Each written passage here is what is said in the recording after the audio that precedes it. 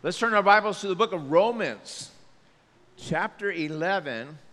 And we're going to talk about Paul's statement here. It says, I magnify my ministry. All right, so by way of introduction, when you hear someone go, I magnify my ministry, does that sound arrogant to you? Here's the problem we have with the Bible. We have the written word. We have what he's saying in context. We don't know his tone of voice. We don't know his body language, which are the other two components of how to communicate. So he could sound like a punk. I magnify my ministry, out of my way. You know, this is mine, this is my turf.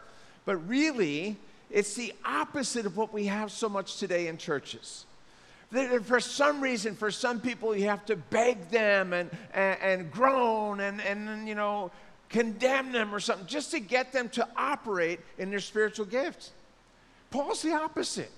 Paul's going, no way, I magnify. I don't shy away. You don't have to coerce me. This is what I'm here for. So he actually says in 1 Corinthians chapter 9, woe is me if I don't. He's saying, this is what I've been built for. I didn't know it at birth. I didn't even know it at 20 years old. But now I know it. This is why I'm here. So, whoa, I'd be a mess if I don't get to do what God created me to do. Now, I have up here, there's two kinds of horses. The first kind is like you're slapping it with the reins saying, giddy up, get going. The other one is, whoa, boy, we got a live one here. That's how Paul was. Let me at it. I magnify my ministry. Now, we're in this thing called the parenthesis in the book of Romans. There's 16 chapters, but chapters 9, 10, and 11 are this parenthesis, if you will, of how God is dealing with the Gentile nations and the Jewish nation. For a really quick recap, chapter 1, if you remember when we started that, Paul was saying, you know, those Gentiles, they are such sinners. What a bunch of scuzz. Chapter 2, you know us Jews, we're the same way. We're just as guilty. By chapter 3, he would sum it up and say, we've all sinned. We've all fallen short of the glory of God. So now, in 3 chapters, he's convinced us we're sinners in need of forgiveness. In chapter 4, he introduces righteousness by faith. Not by trying to keep the 613 commandments. You're not going to do that. And he uses Father Abraham as an example. Before circumcision, before the law, before Moses, here was Abraham who God declared righteous because he believed God. He wasn't trying to establish it on his own. So that's chapter 4. In chapter 5, it opens up, therefore, having been justified by faith, we have peace with God through our Lord Jesus Christ. Chapter 5 is super important. This person is saved. They are born again. They are standing right in God's presence. Therefore, having been justified by faith, we have peace with God. Chapter 6 is his doctrine, his belief, his mindset. He goes, I get it. Now, I used to be a slave of sin, but now I just reckon that to be dead, and now I'm alive to God. Great theology, great doctrine. The problem was chapter 7. He tries to apply his great theology. And he doesn't get it. He fails miserably. I just promised God I would never do that again, and I end up doing it. And I promised God I would do this, and I don't do it. Oh, wretched man that I am. Remember how chapter 7 ends? Who's going to deliver me from this body of death? The good news comes in chapter 8. The resurrection power of the Holy Spirit. We don't have to do it on our own. So he says, if by the Spirit we're putting to death these deeds of the flesh, we're going to live. We're going to make it. And at that point, chapter 9, 10, 11 is this parenthesis. Chapter 12, he goes into the application of what he's done for 11 chapters. So chapter 12, I beseech you therefore, my brethren, by the mercies of God, present your body a living sacrifice. It's holy. It's acceptable to God. It's our reasonable service of worship. Don't be conformed to this world, but be transformed by the renewing of your mind, that you may prove what is that good. I call it the gap. What is that good and acceptable and perfect will of God? And then he gets into the spiritual gifts. He gets into submission to government in chapter 13, which is a hot topic. He gets into how to treat one another and how to have relationships. So that brings us back to this parenthesis. Now we have the overall picture. The parenthesis is this. It begins at the end of chapter 8 with a great verse, nothing can separate us from the love of God.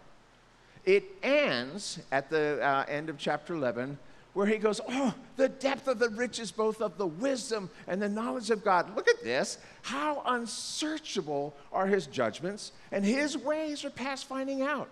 So understand, at the end of this parenthesis, he's going, I know it's difficult to understand, but it's God. It's his wisdom. It's unsearchable. Now, the parenthesis, again, deals with, here's God's dealing with the Gentiles and the Jewish nation. Christ came to the Jews. So why aren't all the Jews saved?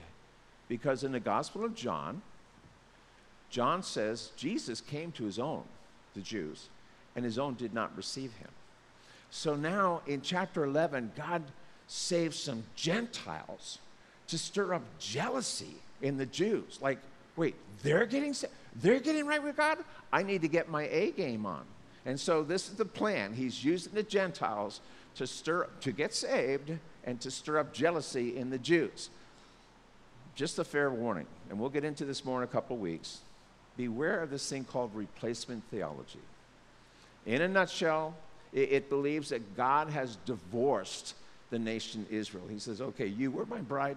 I'm now divorced from you. And he has replaced the nation Israel with the Gentiles. That's bad theology. I don't buy it at all. Especially because of it really messes up the end time scenario. For you Bible student, and we'll get into this more in a couple weeks. Next week is special Thanksgiving and communion and all that. But in a couple weeks, Paul says, I don't want you to be ignorant, friends, about what God's doing to Israel. And so we'll get into those end time scenarios. I just love that kind of stuff. But if you're into replacement theology, how do you explain Revelation? We're in chapter 7 of Revelation. It lists the 12 tribes of Israel, and there's 12,000 Jewish virgin men in each tribe that would go out and share the gospel with the world. If you're into replacement theology, you have to somehow spiritualize all that instead of just reading it. It makes great sense all by itself. Okay, with that, let's read Romans chapter 11. I'm reading from the New King James Bible. Romans 11, we're picking up where Pastor Danny left off, saying, I loved it, that Paul was a Jewish Jew.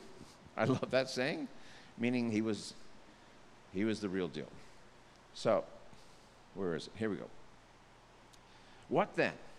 Israel has not obtained what it seeks. It sought justification by keeping 613 laws. But the elect have obtained it, and the rest were blinded. Just as it is written, now he's going to quote from Isaiah 29, God has given them a spirit of stupor. Now we're going to talk about that in a second. Eyes that they should not see, and ears that they should not hear, to this very day. So they're still like this. And David, that's King David, the psalmist, he says, let their table become a snare and a trap, a stumbling block and a recompense to them. Let their eyes be darkened that they don't see, and bow down their back always. I say then, have they stumbled that they should not fall? Meaning, Christ came to the Jews. Are they not going to get saved? Certainly not. Of course they're going to get saved. But through their fall, to provoke them to jealousy, salvation has come to the Gentiles. Now, if their fall is riches for the world, and their failure riches for the Gentiles, how much more their fullness? When they get back to Jesus as a nation, it's going to be awesome. For I speak to you Gentiles, inasmuch as I'm an apostle to the Gentiles. Remember, Peter was an apostle to the Jews. Paul's an apostle to the Gentiles, and here's his famous 4 words. I magnify my ministry. Verse 14, if by any means I may provoke to jealousy those who are my flesh, those are the fellow Jews, and save some of them. For if they're being cast away is the reconciling of the world, what will be their acceptance but life from the dead? Okay, I'm loving this. Spirit of stupor. Here's what it means. It's this attitude of deadness towards spiritual things. If you want to quote from Isaiah 29, he says, the Lord has poured out on you the spirit of deep sleep. He's talking about his people. He goes, come on, wake up, you're asleep. In 1 John, in the New Testament, chapter 5, verse 19, it says, we know we're of the Lord, and the whole world lies asleep in the arms of the wicked one. You ever see those, remember the old Megadeth or whatever those, Black Sabbath and all those bands that had these demons on their album cover, just ugly, ferocious looking demons. Can you imagine the Bible saying it's like you're asleep in the arms of the demons and just very comfortable. That's what the stupor is. So it says the Jews in Paul's day were overly secure in their relationship with God. They're saying, well, of course I'm going to heaven. Are you kidding? I can prove my lineage goes back to, Abraham, goes back to Moses, goes back to King David. Of course I'm in. What's there to worry about? And so their security, they were overly secure. It became their ruin. They fell asleep. And it's like I had a secretary once, and she was trying to share with her dad his need to get right with Jesus. He goes, I'm a Christian. Of course I'm a Christian. I was born in America. So I imagine it. Of course, the next thing, we have in God we trust on our coins and stuff. So that's the idea. I'm not concerned about going to heaven, but because I was born in this way, I'm going to be there. Here's an example of what it's like to be spiritually dull, to be in a spiritual stupor. They don't see their need to get right with Jesus. Now, in Mark 3, if you can turn there really fast, you can read it with me. I'm there. I won. It's Jesus on a typical day in church. Do you understand? Going to church with Jesus, it's the only way to go, but it's also radical. So he goes to church. And as he entered the synagogue, this is Mark chapter 3, verse 1, there was a man there who had a withered hand. Now, Luke says specifically it was his right hand. And so they watched Jesus closely whether he would heal him on the Sabbath, and so that they may accuse him. And he said to the one with the withered hand, step forward. Would you? Would you do that? What, are you embarrassing me, Jesus? You call me out in front of, they know I've got a withered hand. Let's not rub it in. Step forward. And he said to them, is it lawful on the Sabbath to do good or to do bad, to do evil, to save a life or to kill? But they kept silent.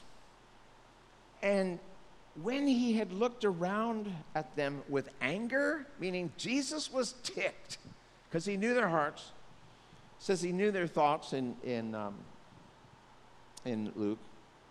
He's grieved at the hardness of their hearts. He says, what are you doing in church? What are you doing in synagogue if you don't want to see God move?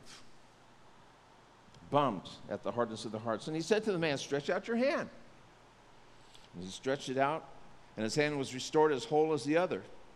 Then the Pharisees went out and immediately planned with the Herodians against Jesus how they might kill him, how they might destroy him. This is what's going on. So the man with the withered hand, his enemies, the Jewish people who hated Jesus, are wisely connecting Jesus with the greatest need in the room. I think that's really cool. Even his enemies are going, I bet he goes to the guy with the withered hand. I'll put 10 shekels on it. What do you say? Connecting Jesus with the greatest need in the room. Do you know he does that this morning? You might be here with this withered hand. Man, I'm so embarrassed. I keep it under the covers, Keep it under my shirt. I don't want people to see this part of me. And yet they knew. I bet Jesus meets that guy's need. So this man had an advantage over me and you. His need couldn't be hidden. He might try, but everybody knows. He's got a withered hand, man. He's got a bum right hand. He can't use it. It's sad.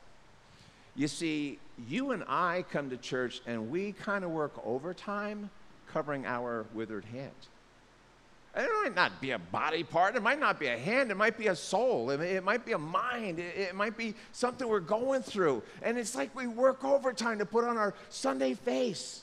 I don't want anybody to see. And then here Jesus said, hey, stretch out your hand. Come on up here. He has a decision to make. Is he going to complain? What are you, making fun of me? You're going to make a spectacle in front of my friends? You know, and then he says, stretch out your hand. He has a decision. Either you obey or you argue. Jesus, don't you think if I knew that's all it would take, I would have done it as a kid. I'm an adult. I mean, come on, what are you, mocking me? What, are you going to make fun of me in front of everybody? You can complain or you can obey. Why don't you try? Stretch out your hand, because what's different, a doctor isn't saying that, though doctors are good. You're not looking in the mirror, psyching yourself up to do it. Jesus, God in the flesh, is saying, do it. You can complain or stretch it out. He stretched it out. Now here's the deal. The spirit of stupor found fault. This is what the spirit of stupor does. Instead of seeing my need for Jesus, even going to church and seeing God do a miracle, I'll just, let's silence him. So they wanted to kill him, but basically they're trying to silence Jesus Christ rather than, why don't you rejoice? Why don't you be stoked that this guy who was born in this condition suddenly was set free, healed, and he's playing guitar with his right hand? Yeah, no, let's kill him. That's what the spirit of stupor does. So here's the deal. And we'll get back to this at the end. Is there a place in your life, physical, spiritual, mental, the soulish, where God says, hey, stretch out your hand this morning? You can either argue or obey. So America today has a spirit of stupor. Now, this is I just got back from a conference. There was a Calvary Chapel conference in Diamond Bar, California, where Raul Reese pastors. That's east of L.A., off the Highway 10. And fantastic. Probably the best conference I've ever been to. I mean, it was just revival time. It was so refreshing. But one guy shared about this this bill that they just passed last month. But in context, we want to share that this is a verse I hear a lot lately from Isaiah 5, verse 20. Woe to those who call good evil, or evil good and good evil, who put darkness for light and light for darkness. That's our day. That's what we're going through today. So California's governor, last month, October 2021, signed into law this bill AB 1184. And I want to read it to you. This bill, and I'm quoting, prohibits insurance companies from revealing to the policy holder, that would be mom and dad paying the bill, it can't reveal to the policy holder the sensitive services of anyone on their policy, including minor children, even though the policy owner is financially responsible for the services. These sensitive services, this is sad, it includes abortion, sexual assault treatment, drug abuse, mental health treatment, cross-sex hormones, puberty blockers, and sex change operations. In California, minors can consent to all of these sensitive treatments, except for the sex change surgeries, after the age of 12, under certain conditions, and consent to abortions at any age. Guys, this is a spirit of stupor that's fallen upon our land. Now, further, not only can your 13-year-old child make radical, life-altering decisions, such as having an abortion, without your knowledge or consent. Now, I've been told if they have a headache and need a Tylenol at school, they need to call mom and dad, but not for an abortion. Spirit of stupor. But your child can also use your family insurance policy to pay for that abortion. And when your insurance statement comes, there'll be no explanation of why you're being charged this. You owe us 10 grand. For what? Can't tell you. In fact, your insurance provider will be prohibited from disclosing to you what your own child has done and what your policy has covered. This is now law in California.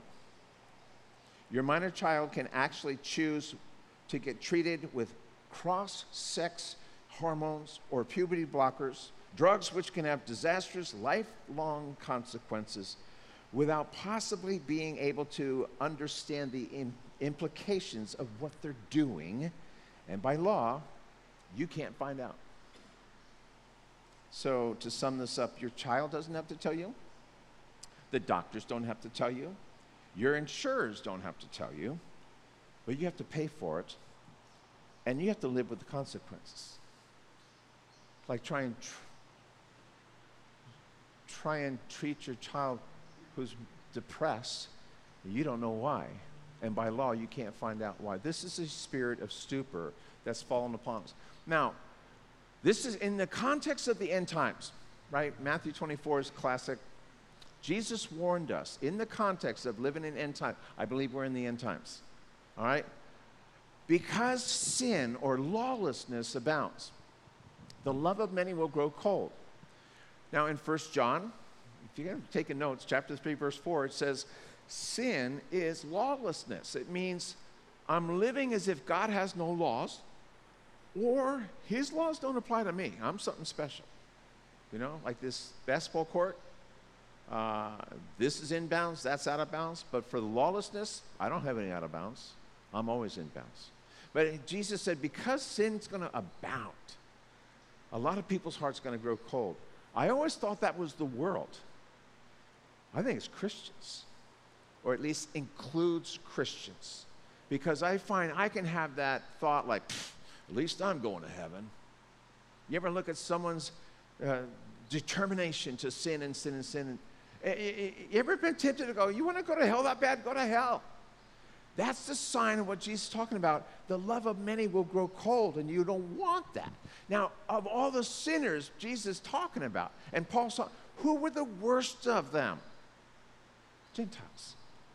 Gentiles. They would just like, those scuzz, those disgusting, don't shake their hand, you might get something. Don't go breathing next to them, you might get something. Their sinful habits, it's just disgusting. Get away from them. Paul, here's Gentiles, I magnify my ministry. What? Yeah, that's where I go. I am drawn to those people. I just love sharing the good news and God's forgiveness and God's restoration and God's redemption and plan to go to heaven. What? They're disgusting. He goes, I magnify my ministry. Now, why was Paul so eager to magnify his ministry? Why was Paul so eager? And especially contrasting it with so many Christians that you got to beg and plead and make them feel guilty before they'll do anything. I believe it's because of the Bema Seat judgment. You say, what is that? It's the reward seat. It's like what we have in the Olympics. Gold, silver, bronze. You ran the race. This is your reward for how well you did. There's a Bema Seat of Christ that does the same thing. We take it from 2 Corinthians chapter 5, verse 10. It'll also be in Romans 14. This is so important, we need to hear it more than once. So in 2 Corinthians 5, he says, for we must all appear before the judgment seat, or the Bema Seat in the original language, the Bema Seat of Christ, that each one may receive the things done in the body according to what he's done, good or bad, not according to what I meant to do, not according to, I was going to get around to that. Come on, Lord, you know my heart. We're going by what you did, good or bad. Now, it was once explained to me by Tom Mayo, Carrillo family. He said, you know, on that day, it's like you get all these rewards. You go, wow, this is crazy. And then you see this mountain of rewards over there. You go, well, Jesus, what's that? And Jesus will say, well, that's what I wanted to give you, but you were too busy. what you did, whether good or bad. 1 Corinthians 3 talks about going through the fire. The work's going through the fire. If it was all wood, hay, and stubble, there's nothing left. If it was gold and precious gems, doesn't worry about the fire. Bring it on. And what comes out of the fire, you're going to be rewarded for. So, the next verse, when Paul's talking about facing God in judgment, watch this. Knowing, therefore, the terror of the Lord, we persuade men. Do you understand a lot of people don't like this verse? I mean, I'm not thrilled about it. I'm concerned about it. Paul the Apostle is saying that day of reckoning, that day when we face God, I'm not real excited about it. He didn't say, knowing therefore the fear of the Lord or the reverence. He goes, terror. Where God says, give me an account. So what is it not? It is not a judgment for my sins. Christ took care of that. Good news. Remember, paid in full was the word, what he used in the Greek. Just paid in full. It wasn't, I did my part, you do your part. No, it's paid in full. Receive it as a gift. Has nothing to do with my sin. I will face consequences of my sins, but I will be forgiven. I'll face consequences here on earth. So if that's what it's not anything to do with my sins, no. What it is, it's a spiritual report card. See, when I went to Florida from Maryland, went 1,000 miles south, me and the guys, we had a house to go to junior college. It was really an excuse to go to surf. And, it was great until I had to go back home and show my dad my report card. You have to understand, my mom and dad were brainiacs. I don't know what happened. Skipped a generation for me, I guess. But my mom won the spelling bee contest, that kind of stuff. My dad had a master's degree in forensic science before anybody heard of what it was. So he's an FBI specialist. And so they're dialed in. And I come home with a report card that had a D on it, or I dropped out. I dropped out of math one time. My dad exploded.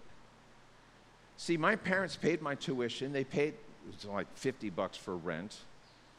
And then I had a job, like at Red Lobster, to pay for food and all that. So my dad's going, hey, son, I invested in your life. I set you up. I set you up for success. What did you do with it? I gave you this. I invested this. This cost me over here. And you dropped out of math? Now, I didn't have the heart to explain, well, that math class was 8 o'clock on Tuesday morning. And, Monday Night Football was the night before. And on the East Coast back then, Monday Night Football started at 9 o'clock at night. And we were the only house that didn't have parents, and so everybody came over with whatever. And that class at 8 o'clock next day was just hard. My dad goes, what? I didn't offer that excuse. But the whole idea, I feared facing my dad and him asking, what did you do with my investment in you? I'm setting you up for success, and you're bailing. The Bema seat is a spiritual report card where I bring it before the Lord. And he goes, Mike, I set you up for success. I invested the blood of my son. I gave you the Holy Spirit. I gave you gifts of the Spirit. What have you done with my investment?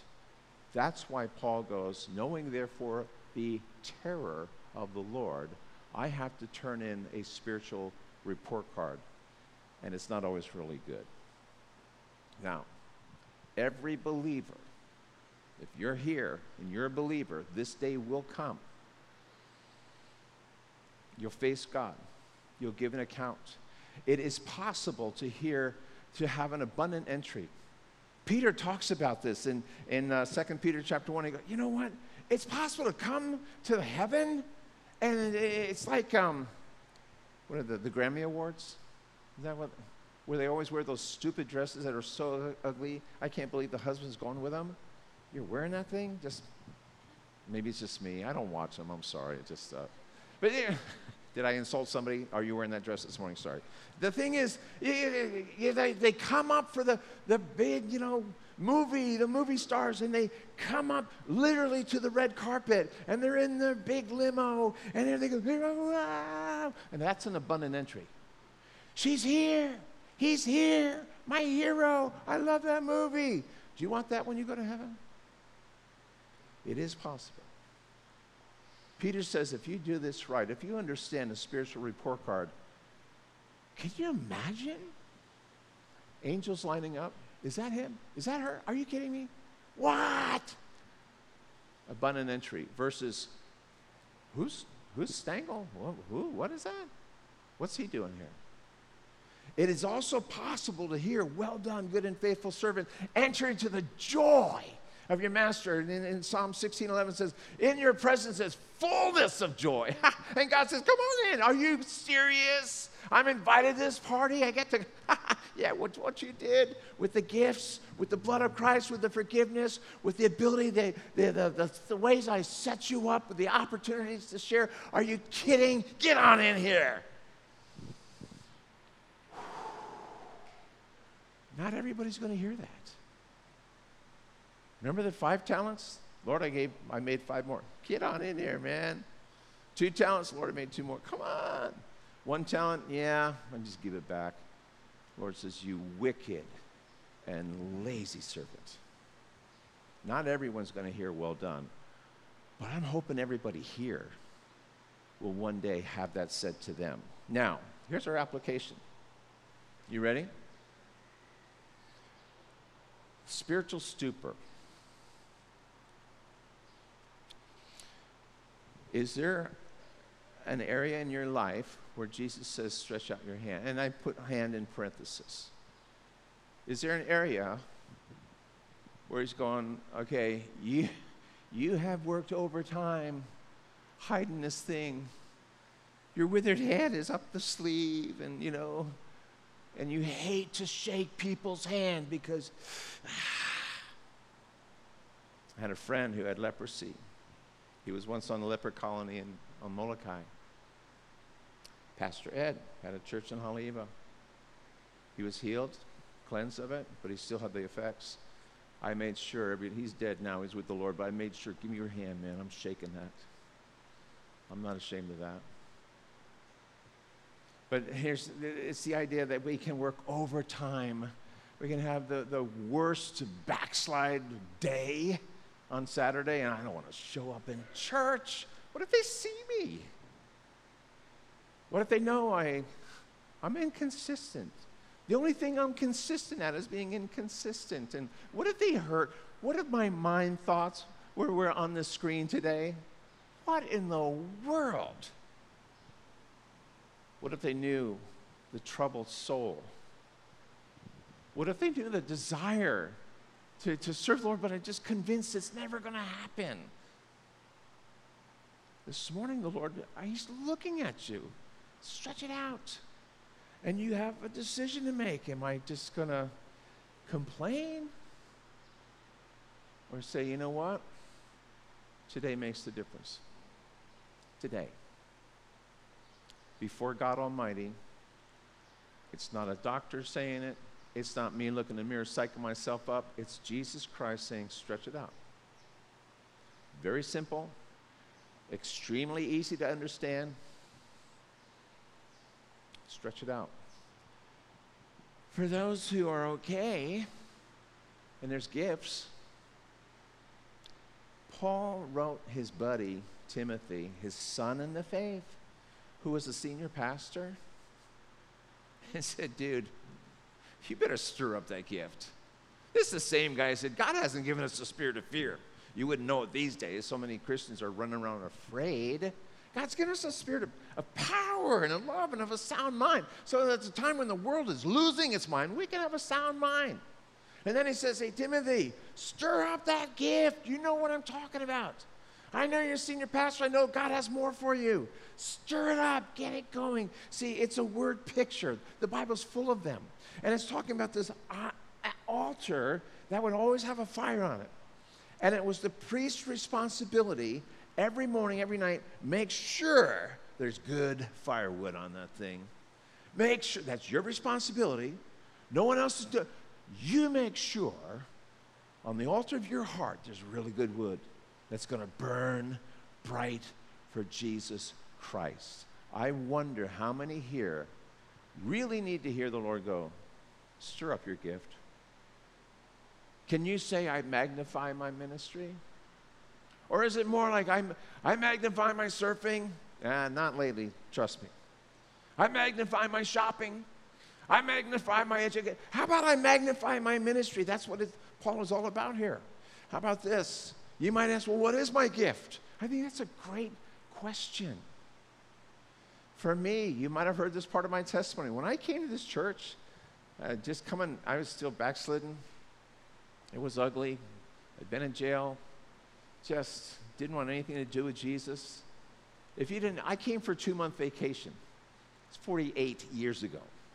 I literally thought, Jesus will not bother me in Sunset Beach, Hawaii. First day went out of the pipeline. God's not going to bother me. And then I realized, you wanted me here? Are you serious? This is paradise. I'm good. And then I go, back then, there was, there's brain damage now, but it was really serious back then. That's what grain alcohol and beer and pot at the same time. I know there's stuff dead up there that should be alive. So when I came back, I'm going, I'd always ask for prayer. Hey, you want prayer? Yeah, could you pray for my brain? And people were reluctant. I don't know if I have that much faith. Sorry, you're cuckoo. It wasn't that bad, but it wasn't that good. It's just like, and God would heal me. I would start memorizing scriptures, and my brain started functioning correctly again. And then I thought, God's never going to use me. Like I'm a paper cup Christian. A paper cup, you use it once, crush it, and throw it away. And I thought, he used me once, I backslid, he's tossed, he goes, okay, sit in the corner, and I'll tolerate you being here, and maybe let you into heaven if you're lucky. And then I realized God said, I don't use paper cups, I use coffee mugs. I use them, I wash them out. I use them, I wash them out. There's room for me in this church.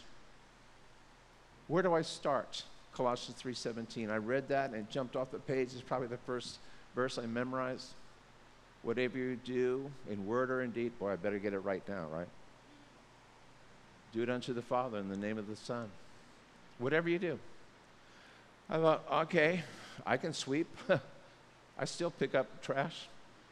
I can do that. I like what Henry Blackaby says in his workbook, Experiencing God.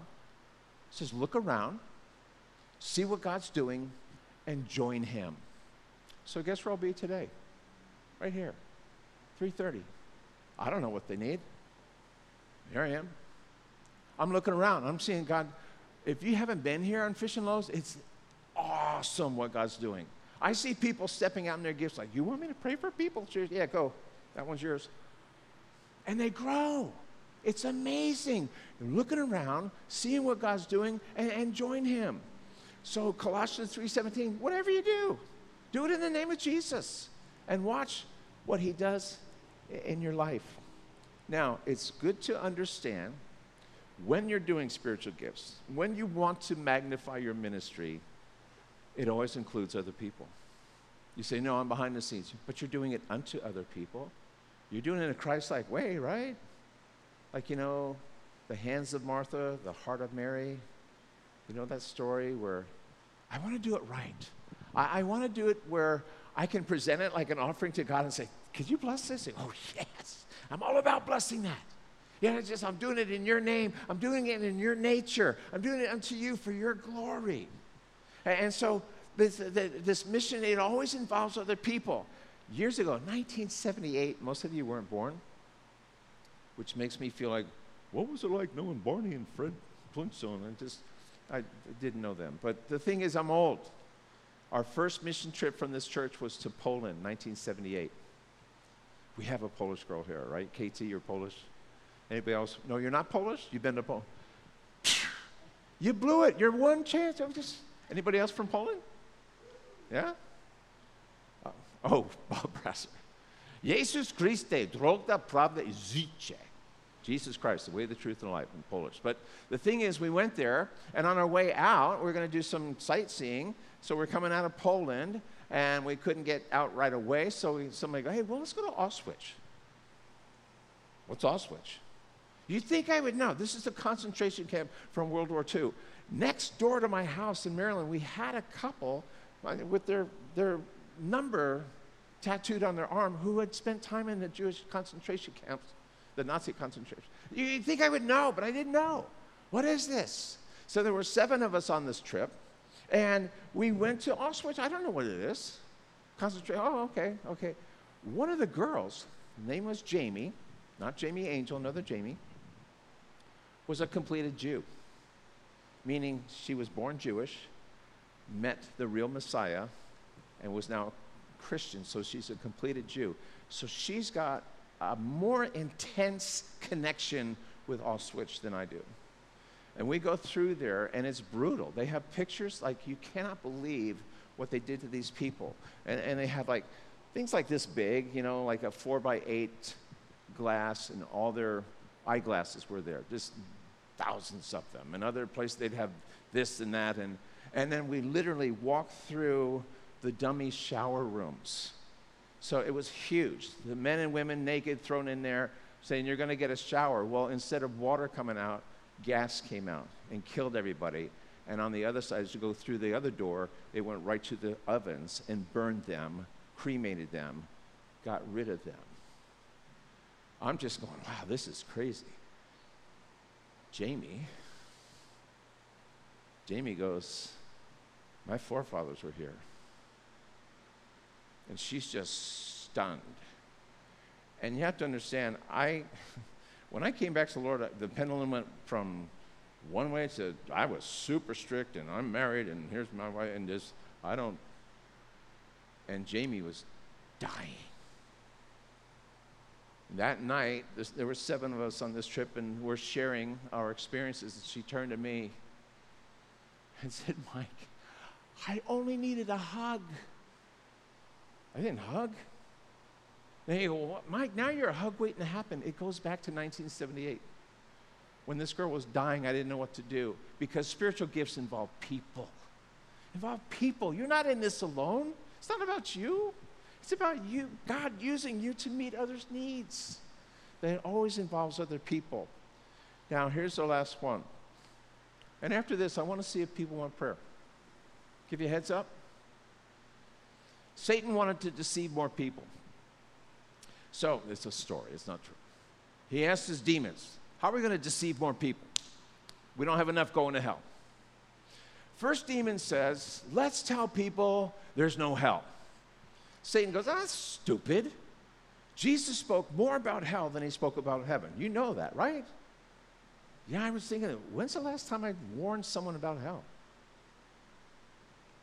I was asked at the conference, can you put your hand on the Bible, like we do in a court in America, and say, I swear to tell the truth, the whole truth, and nothing but the truth, and God help me do it? That includes hell. That includes warning. And so Satan goes, tell them there's no hell. They don't believe that. Jesus spoke so much. Second demon, let's tell them there's no heaven. Satan, well, that's stupid. Jesus ascended right into heaven, and that's everybody's hope. Third demon, let's tell them there is a hell. What? Let's tell them there is a heaven. What? Just tell them there's no hurry. It's all true, but you got time. What? Billy Graham once said, no man is prepared to live until he's first prepared to die. The Bible goes, today is the day of salvation. Today is the day to do something about it, not, oh, well, yeah, someday I'll get right with God. What if you don't have someday? And I want to ask, hey, can the worship team come up? Because I want to ask, maybe today's your day to get right with God. Maybe you came with this thing you've been hiding. And I'm not here to make a spectacle of it. Come on, I got enough issues of my own. But maybe you're going, could I really be set free? Would Jesus literally meet my need today? Yeah. That's what he's all about. If you go to church with Jesus, radical things can happen. And I wonder how many here today are going, I have no clue what my spiritual gift is. But you know Romans 12, where it says, I beseech you therefore, my brethren, by the mercies of God, present your body a living sacrifice. I can do that. And then he can do whatever he wants. Father,